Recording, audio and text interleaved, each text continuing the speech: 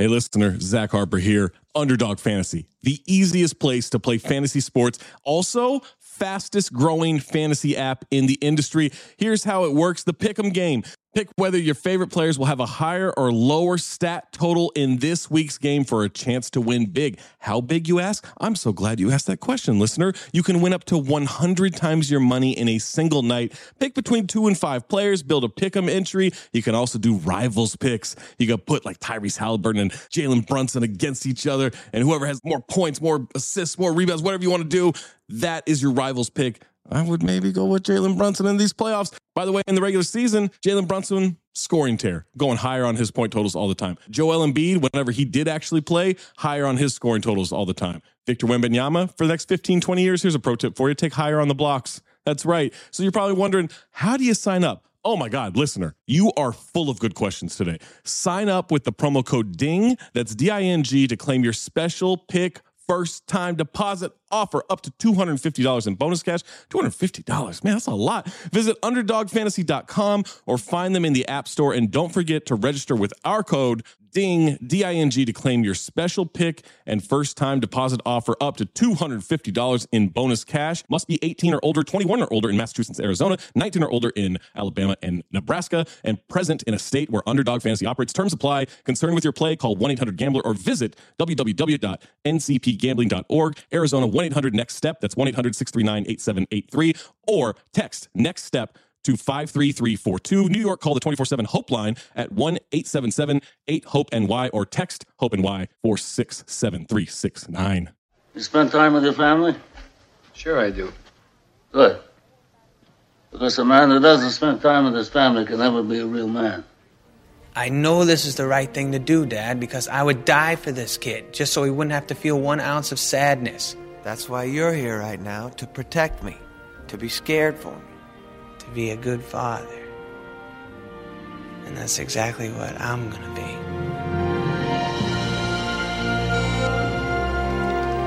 Hello, Dad? Yeah, I just wanted to say I love you. Hi, Mom. Could you put down the phone for a second? Es flunt kaunto, Papa.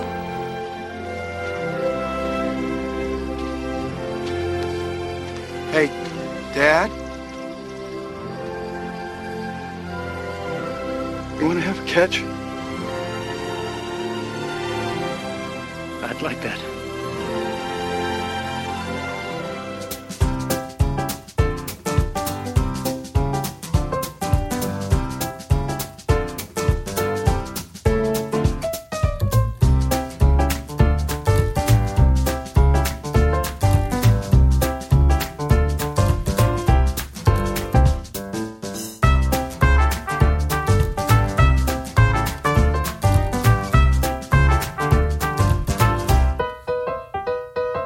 Listen, welcome everyone. I know it's been a while since we have done a dad pod, but we are going to start doing them again on a weekly basis. But I think B, there could not be a more relevant time for us to get together and talk, because I don't think anything about what's going on in our country could be any more relevant than to a parent. Because the idea that in seeing someone like George Floyd murdered, he was a father. He was also somebody's child. And the fact of the matter is, the more and more we're on media, we hear the stories of parents fearing for their children to come home.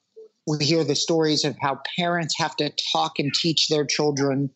And to say that I am heartbroken would be an understatement. And yet this isn't something that I have to have the same fears as other people for my child or as me as a child. But the idea that my friends and other members of my family who are Black have to live with this is a scary thought. And it's one that I've been aware of for some time, but things like this make it hit home even more. So with that said, I know this sounds like a weird thing to do, but honestly, there's no person I would like to hear more from than you, Maury. I miss talking to you. Yeah, nah, definitely, man. Definitely. I miss talking to y'all too, man. And Maury, the floor is yours, man. So it's starting to turn into one of those things where, you see the story and it's like, it's the same story. It's just like insert name here now. You know what I'm saying? Like now is this guy. And the last time, it was that guy, or it was this girl, or it was this young lady, or, whatever. And after a while, it's just like, the same questions you've been asking all, over and over again, like, like, when is this going to stop, or what can we do, whatever, it's fucked up. You know what I'm saying? Like, just for lack of better words, man, like, it's really just fucked up that these things happen, and they put these videos out, and it's like now we're forced to watch it and see like what's going on, when this has been going on forever. It's just now we have more access, to this information and these videos, and we're getting like up-to-date notifications about this like every minute. And it is scary, like being a man, being a black man, being a parent. You have to look at your kids and be like, damn, like you just hope that one day you never get that call about your kids, even if it's not something as serious as that. But it's just like they were racially profiled, they're discriminated against, whatever. But in the back of your head, it's kind of like you have to have that talk with them at a certain point. You know what I'm saying? Like, and other people just don't have to have those conversations. Like, it's foreign to them. It's just like, oh shit, I didn't know that there was a way you had to learn how to deal with the police, but it is. That shit is crazy, man. Like, I haven't been on social media in weeks. So when I found out about this story with George Floyd, like, I really had to ask, like, is this something new? Like, it can't be. Like, it's the same thing every time, man. Like, you out there in the video with your, you got your knee on the guy's neck. You, like, come on, man. This shit is like they feel like we're being mocked at this point. You know what I'm saying? Like, oh, another murder and there's nothing you can do about it. These cops are gonna get charged with some shit. Who knows if they'll see jail time? Who knows? Who fucking knows? Like, and I'm not optimistic about any of it ever, because it's like we see this thing all the time, man, and it's just that shit is sad.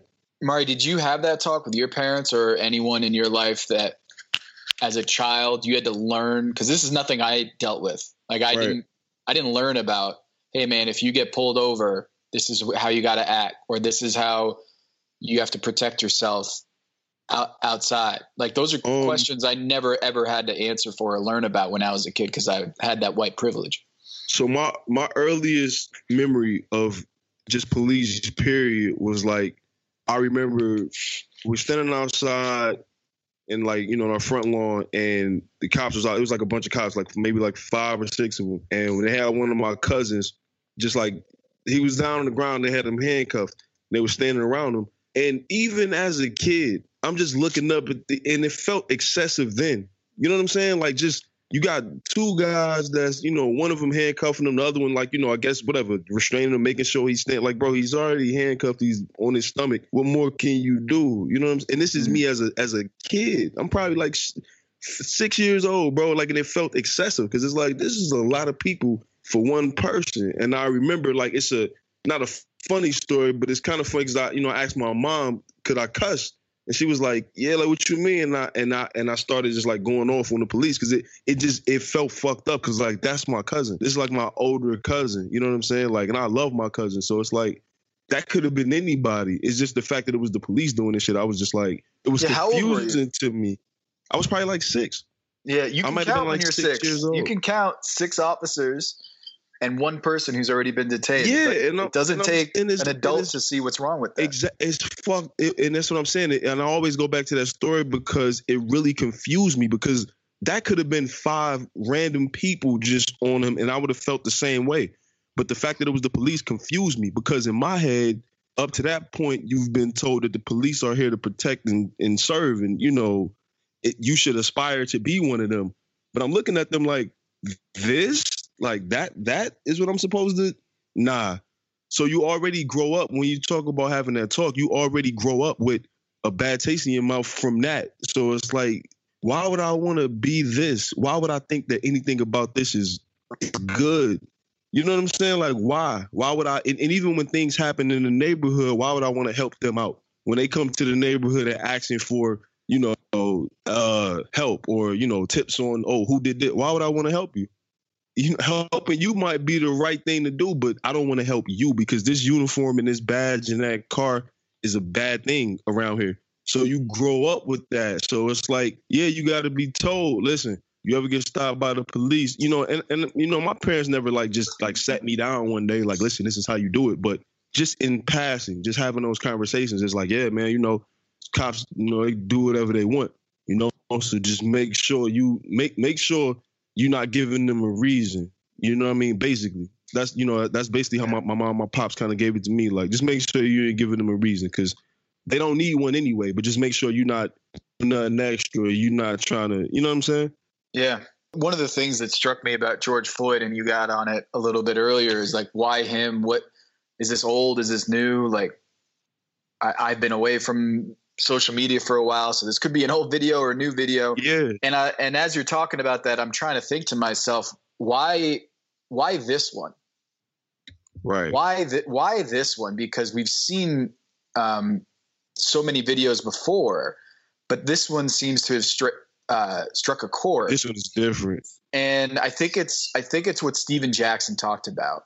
And I think when he went on the Today Show, Steven Jackson, my guy, 14-year NBA veteran, one of the realest dudes in the NBA. I mean, if you want to talk about dudes who have the biggest respect rating in the NBA, Steven Jackson's just at the top of that list, right? Absolutely. He's right at the top of that list. So he comes out and says on his Instagram that this is it. He knows George Floyd. He and George Floyd go way back. In fact, George Floyd, they used to call each other twin because they looked so alike.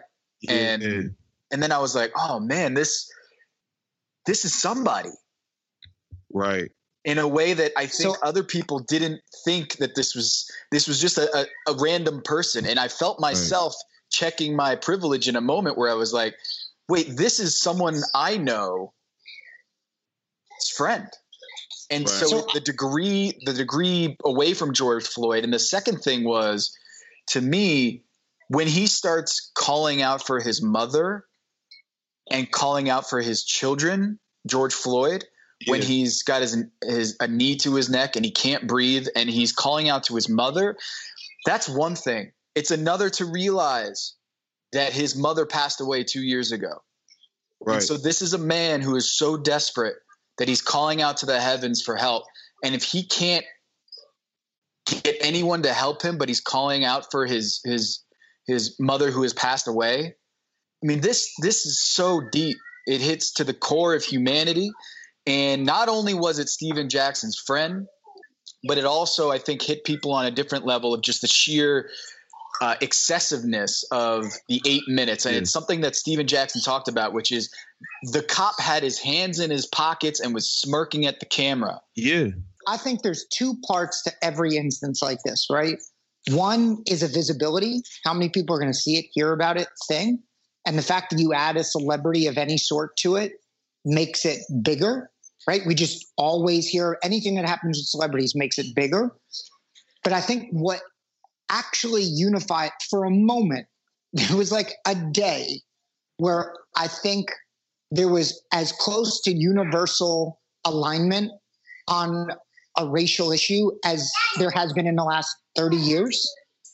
Yeah. And that was because I think with this, nobody could watch that video and see anything that felt appropriate, right? Like it was whether like the thing that made this interesting is one, right? Even if the crime was a crime, right? Even if he was beating somebody up, right. What made this so different, and honestly, it made Ahmaud Arbery similarly different when the video came out, was that it felt so unbelievably excessive. And then the nature and callousness of which the people who perpetrated it had, right? Like, and also lastly, like whether in this case it was 4-on-1, 3-on-1, But I think that the lasting image of one man, like we all know, like in basketball, where this whole thing started, you just step over someone and it's disrespectful, right? You know, Scottie Pippen, Duncan, but it was the stepping over of it, right? It's Iverson stepping over. That's disrespectful.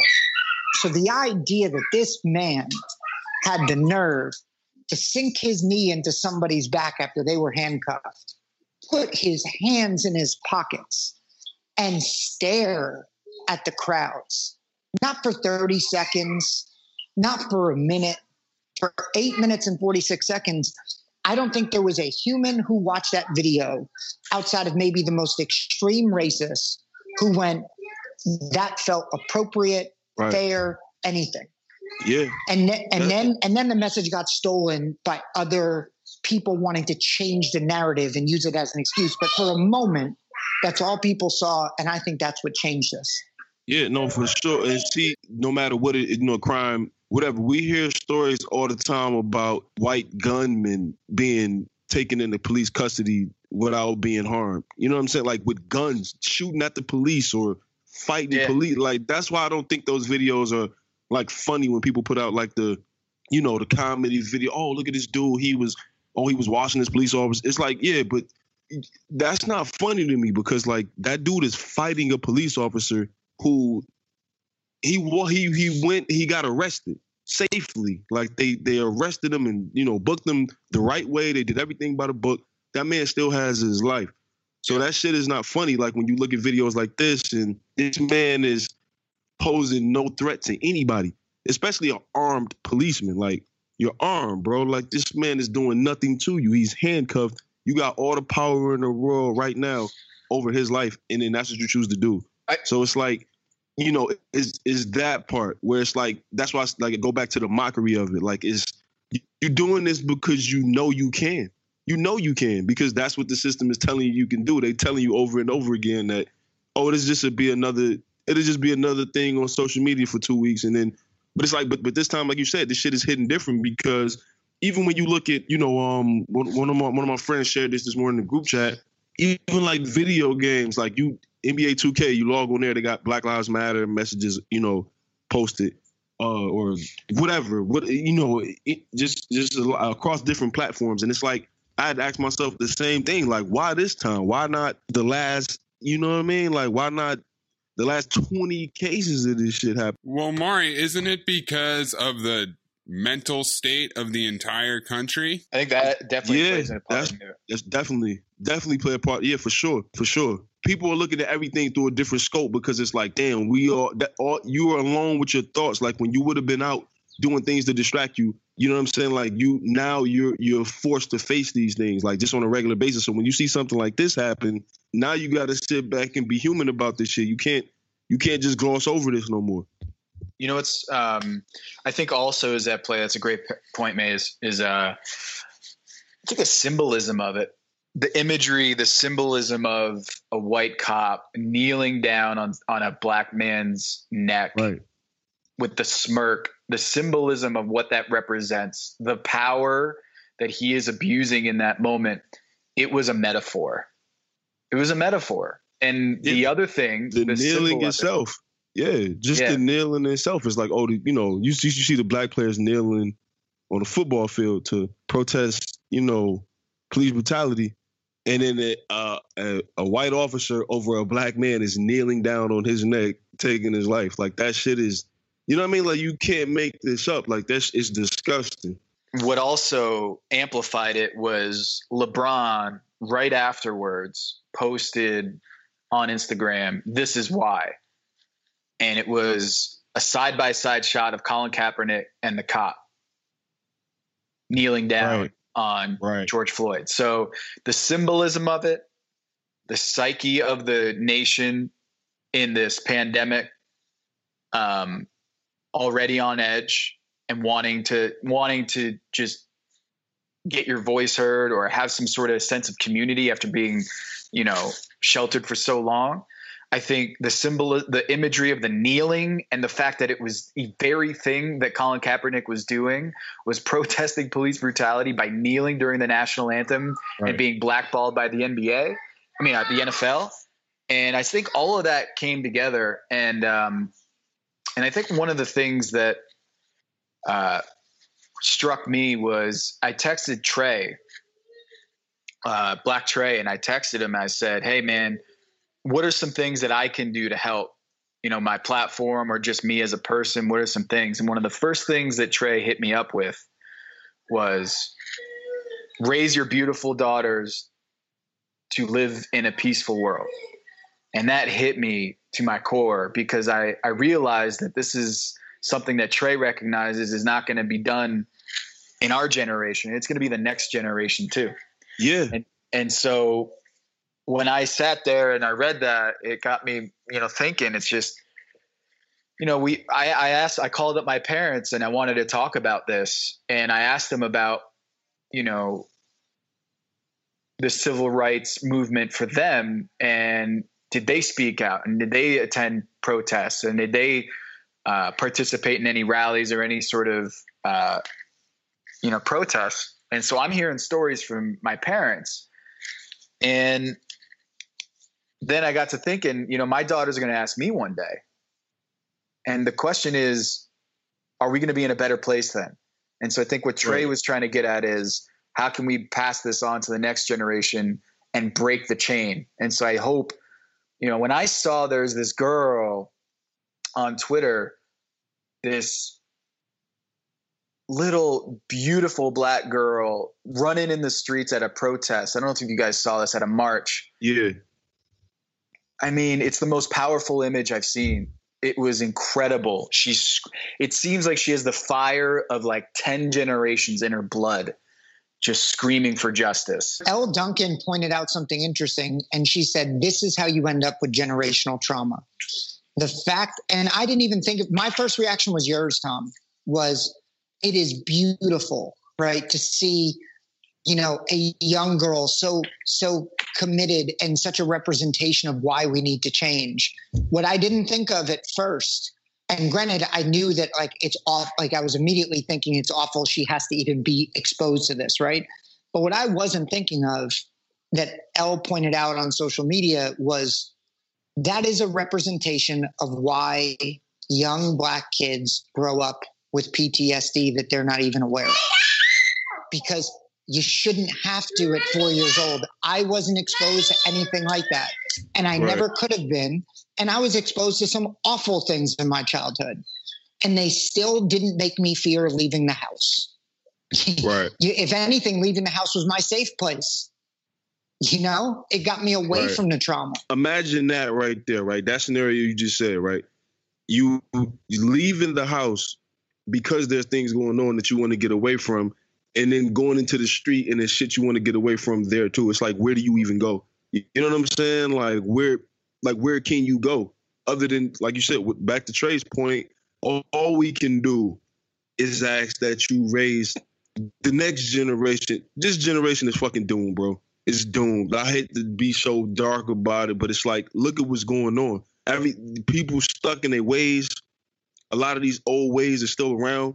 The next generation is the one that we can save. And that might be our purpose. You know what I mean? Like, you look up, a lot of times, and it's like a lot of things didn't get accomplished in our ancestors' lifetime, but they set it up so that we would have it a little bit better. And that's what we're here to do, is make sure that they have it a little bit better. So that's what it is. Like, to my white friends, that's the part that you can play in it. You know what I'm saying? Like, you don't have to necessarily be on the front lines at the, the rallies and this and that, because it's a lot of Black people that's not on the front lines at the rally. You don't have to be. I'm not judging anybody that's not going.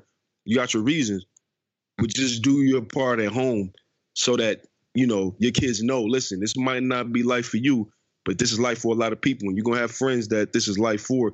We humans at the end of the day. You know what I'm saying? Can I ask you a question, Maury?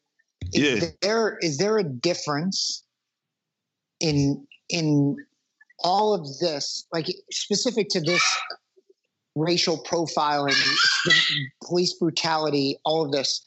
In raising a daughter versus raising a son, are there different, more severe fears because Black men statistically kind of bear a little bit more the brunt of this, but it still highly impacts Black women? Is there a difference at all or no?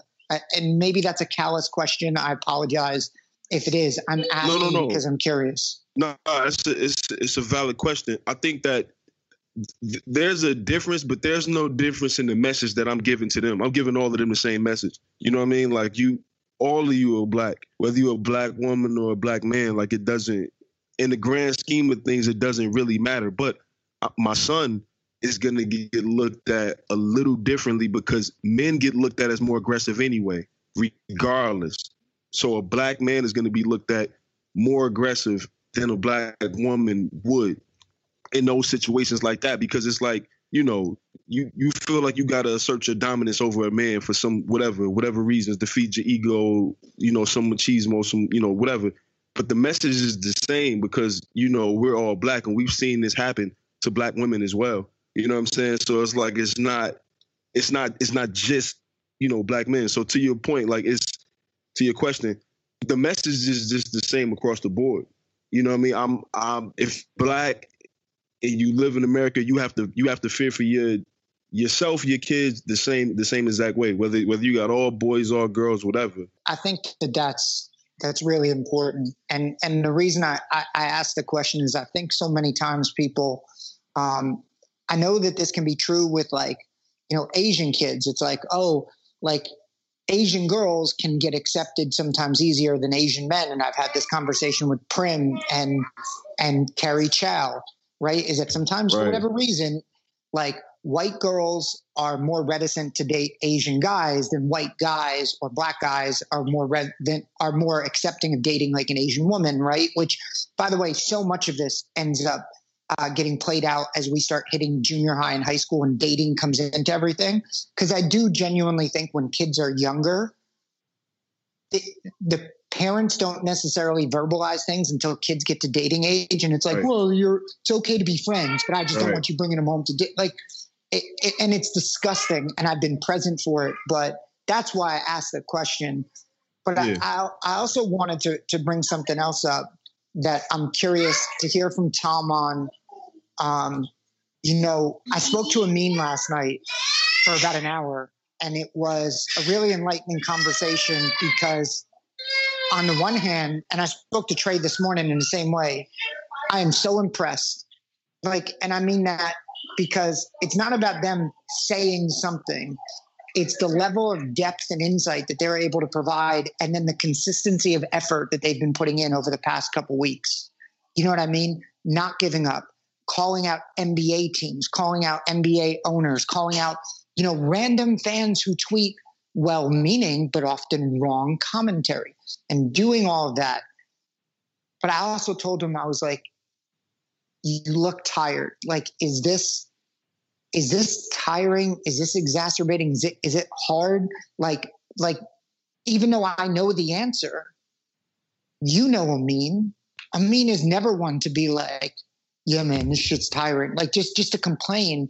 But I think what I wanted to hear, because I think it's important for people to have this sense of it's okay to say it, is it's tiring because it's endless, right? But at the same time, they have this media platform. And Tom, you wrote a great article talking about that. Or sorry, not article. I guess it was your video essay about the teams and whatnot.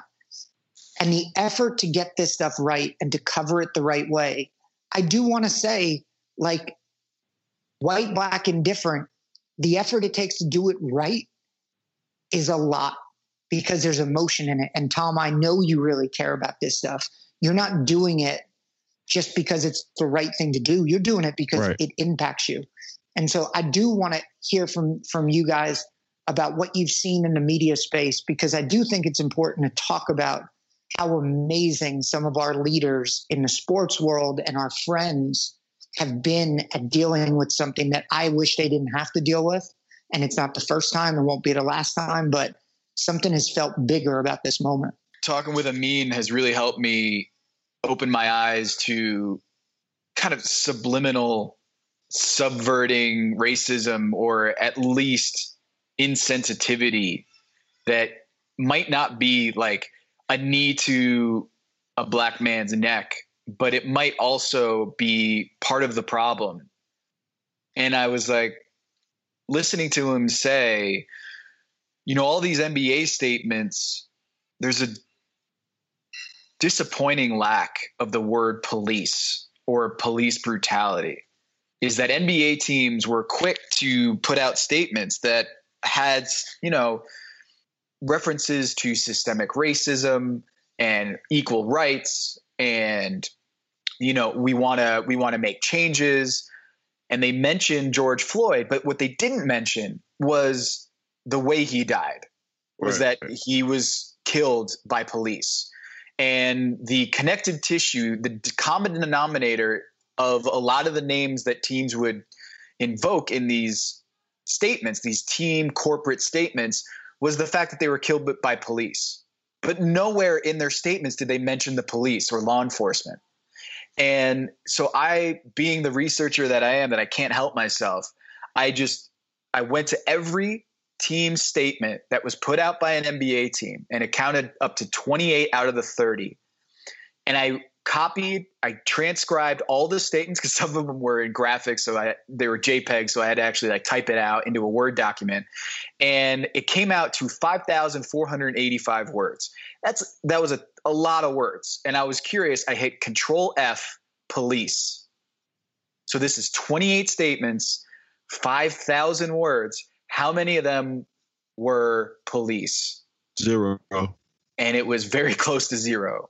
Mari, it was 5. Yeah. There was 5 instances in all of those statements about police brutality. And it probably wasn't even directly like saying this is what happened. Like, yes. It was more, it was just, yeah. It was more like we were going to work with our government, our leaders in the community, and the law enforcement. Like some of them weren't even direct. This was police brutality.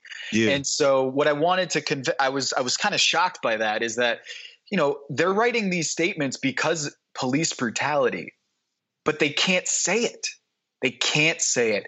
And so what that tells me is that there's some sort of reason why these corporations are not willing to go there. And so it's good. And I mentioned this in the video. It's good that these organizations are putting out statements, but we can do better, because they're not calling out the police. Like, Mari, if you're the police department of the Minneapolis City Police, like, you're reading this document and you're not getting called out. And you know what you're saying? We're good. I was just about to say, they're sitting back like, whew, oh shit, that was close. Like, boy, I thought we was, you know what I mean? Because people love to condemn a group of people for the actions of one person, except when it's the police. Except when it's the police. You see a black, you know, black man, he did this. So now when you see black men, you got to think, if he did this, this is what they're capable of. So but the police are the only ones that get the benefit of the doubt, where it's like you see a police officer murder a black man in cold blood in the streets. Oh, man, but not all of them. I wish we got the same benefit of the doubt. I really do. I really do. I really wish that, because you saw one black man one time in your life steal some insignificant shit, that you didn't think we was all thieves or we was all thugs and robbers and this, that, and the third. I really wish that this was what we got in America, but it's not. It's the police that get that benefit of the doubt. Since Rodney King shit, you know what I'm saying? Like, this shit is still going on. You can, this is the mockery I'm talking about. You can record them doing this, have video of them doing this, not just word of mouth, not just hearsay, video of them doing it, smirking at us, laughing at us, and still say, oh man, but they not all like that. You know what I'm saying? Like that, that's the part that I'm saying, like, it's disgusting, man. Like, it's really sickening. Mari, I will take it one step further and say, white people, if a white shooter shoots up a school, no one's saying this is a reflection of white American violence or terrorism. It's never about that. Even though we do all of them. We literally, as a race, do all of them. All of them. And you know that they get called? Those dudes get called oh man, he was a lone wolf. He was this, he was trouble. That's another part of it too. They always want to explore, like the white shoe. They want to explore his childhood and his background and his trauma. But the black kids, these are babies. A black 14-year-old boy in America right now that committed a crime will be condemned for his crime, and he will be sent away forever, if not murdered. But nobody would care about what he'd been through. They wouldn't care if his dad was out of the house, caught up in the system, mom was on, whatever it was that was going on in his life, or he saw his brother get murdered. Nobody cares about the trauma of black men. That's the part that I really want to get to as just a people, just period, is caring about the trauma from black people. I don't want to just say black men, black people, because we all go through this. Just because, this thing happened to this black boy when he was a boy, that shit can bother him for life, because in our community, we don't talk about, it's frowned upon to talk about, depression or mental health issues and stuff like that. I want to push that conversation forward. I want to really, I think we are at a space today in society where it's like talking about your feelings and talking about depression and anxiety and things like that are more welcome than it has been in the past. But just when these things are covered, the black suspect, the black victim, even in his death, he's still on trial. They never talk about the good of him, or, oh man, he had potential, or he did this or whatever. It's the white shooters. It's the white shooters that's like, oh man, this guy was troubled, man. Let's have a heart here. Yeah. Well, fuck the victim. So Mari, when I was doing this study about the statements, what I realized is 75% of the NBA players identify as black or African American. Mm-hmm. 8 of the 30 NBA coaches identify as black or African American. Mm-hmm. 5 of the GMs, 1 of the owners. And what's see crazy, what I'm getting at? See what I'm getting at? You know what's crazy? When you say 8 and 5 and shit like that, that's what would be considered progress. That would be considered progress, right? You know what I'm saying? That's how crazy it is, because it's like before it was 1, maybe 2, maybe. Now it's like, oh shit, you got 8? Oh man, it's looking up. You look at the NFL or something, and it's, you count how many black coaches you got in the NFL. I'll just end with this, is like, when you look at those team statements, how many of them were written by African American or black people? Yeah. The strongest statement put out by a team was the Washington Wizards, because they said, here's what our players think. Yeah, and shout out to David Aldridge and Waz for doing the pod with John Wall. They talked to him about that. That was a really good listen. They put out a statement from the players, the only NBA team to do that, to put out a statement from the players. And I don't think it's a coincidence, guys, that the strongest language, the most direct, they said the word assassination of people of color. They used the phrase assassination of people of color and the phrase abuse of power by law enforcement. They were so direct and to the point, and I don't think it's a coincidence that it was actually black people who were writing that. Yep. And I think more of that needs to happen, not just in the NBA, but just as a society is lifting up those voices and not having it sanitized by people who are afraid to say what it really is. I'm going to let Maury have the last word, but I'm going to wrap it up with this on my end. Making this true to the dad pod and about being a parent, I think the thing that Maury and Tom, you guys have talked about, that I think is universally true, is our responsibility to acknowledge advantages and disadvantages that exist, and appropriately by age, educate our kids about them, right? You don't need to tell your 5-year-old that they have privilege, right? At that age, you can teach them to just be a good person and to respect and like everyone. But as they get older, right, it's about teaching them how to acknowledge it and how to fight against it. I hope one day I get passed over for a job for a black person, genuinely, because I'm at a point of senior leadership in my industry. And I want more black leaders, because my voice fighting for them is bullshit when there are people of that ethnicity, of that race, who did not get the opportunities I had. And I didn't even come from a good home for the most part, but I still got opportunities and benefits of the doubt because I was white. And I want those opportunities. I want young Black kids, minority kids, mixed race kids, and honestly, poor white kids as well, but predominantly those minority groups, to feel like they have real opportunity in this world. And that doesn't just mean fiscal, economic. It means opportunity to live and be fulfilled. And right now, that's just not there. One thing that I want, when you start talking about change, and that change starts at just like the root of some of these problems is I want people to start being more conscious and aware of subtle racism. Black women for years, Black women forever, they dye their hair a different color. They get the cornrows, they're wearing the big earrings and the loud lipstick. But when a white woman does it, it's fashion or it's trendy, it's moving, it's pushing things forward. When a Black woman does it, it's just ghetto and it's this, it's that. Stuff like that. Start looking at that and start really understanding, where's this coming from? Where's that energy coming from that you like it when this person does it, but you don't like it when they do it? It's the same thing.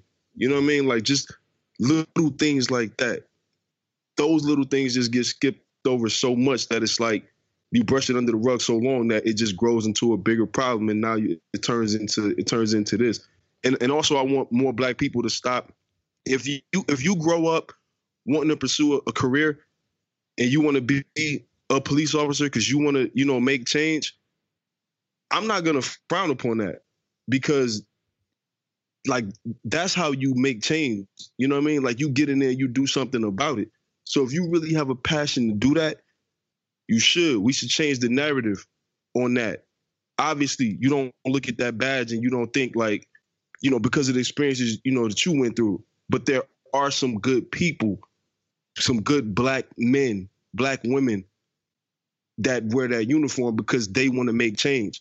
They might have hated that badge growing up, but they probably thought to themselves, you know what? I'm going to get in there and I'm going to make some change. You know what I mean? And so if you have somebody in your life that's like that and they going on that path, try to steer them in the right direction. You know what I mean? Make sure they're doing it for the right reasons. You know what I mean? That shit is important. It really is important. Representation is important in a lot of fields, and that's one of them. Thank you, Maury. I don't think we could end on anything more meaningful. I appreciate all of you guys. Maze, thank you for always taking the time. Maury, Tom, we're going to lock this in and get back to weekly because yeah, for sure. We need it. But right now, to everybody out there who's feeling pain, there is no wrong way to express it. We are here for you as best as we can. Yeah.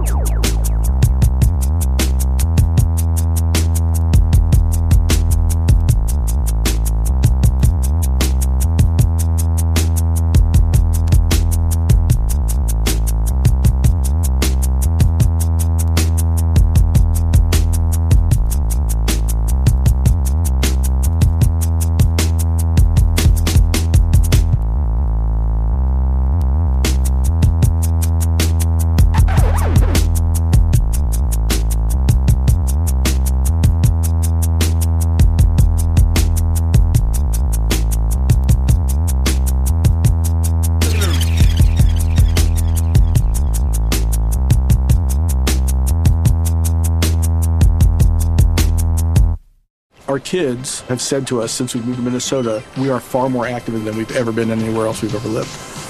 Moving to Minnesota opened up a lot of doors for us. Just this overall sense of community, of values that, Minnesotans have. It's a real accepting, loving community, especially with 2 young kids.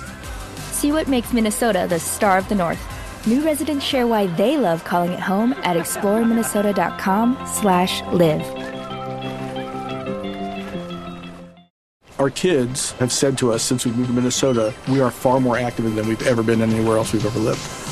Moving to Minnesota opened up a lot of doors for us. Just this overall sense of community, of values that, Minnesotans have. It's a real accepting, loving community, especially with 2 young kids. See what makes Minnesota the star of the North. New residents share why they love calling it home at exploreminnesota.com/live. Our kids have said to us since we moved to Minnesota, we are far more active than we've ever been anywhere else we've ever lived. Moving to Minnesota opened up a lot of doors for us. Just this overall sense of community, of values that, Minnesotans have. It's a real accepting, loving community, especially with 2 young kids. See what makes Minnesota the star of the North. New residents share why they love calling it home at exploreminnesota.com/live. Our kids have said to us since we moved to Minnesota, we are far more active than we've ever been anywhere else we've ever lived. Moving to Minnesota opened up a lot of doors for us. Just this overall sense of community, of values that, Minnesotans have. It's a real accepting, loving community, especially with 2 young kids. See what makes Minnesota the star of the North. New residents share why they love calling it home at exploreminnesota.com/live. Our kids have said to us since we moved to Minnesota, we are far more active than we've ever been anywhere else we've ever lived. Moving to Minnesota opened up a lot of doors for us. Just this overall sense of community, of values that, Minnesotans have. It's a real accepting, loving community, especially with 2 young kids.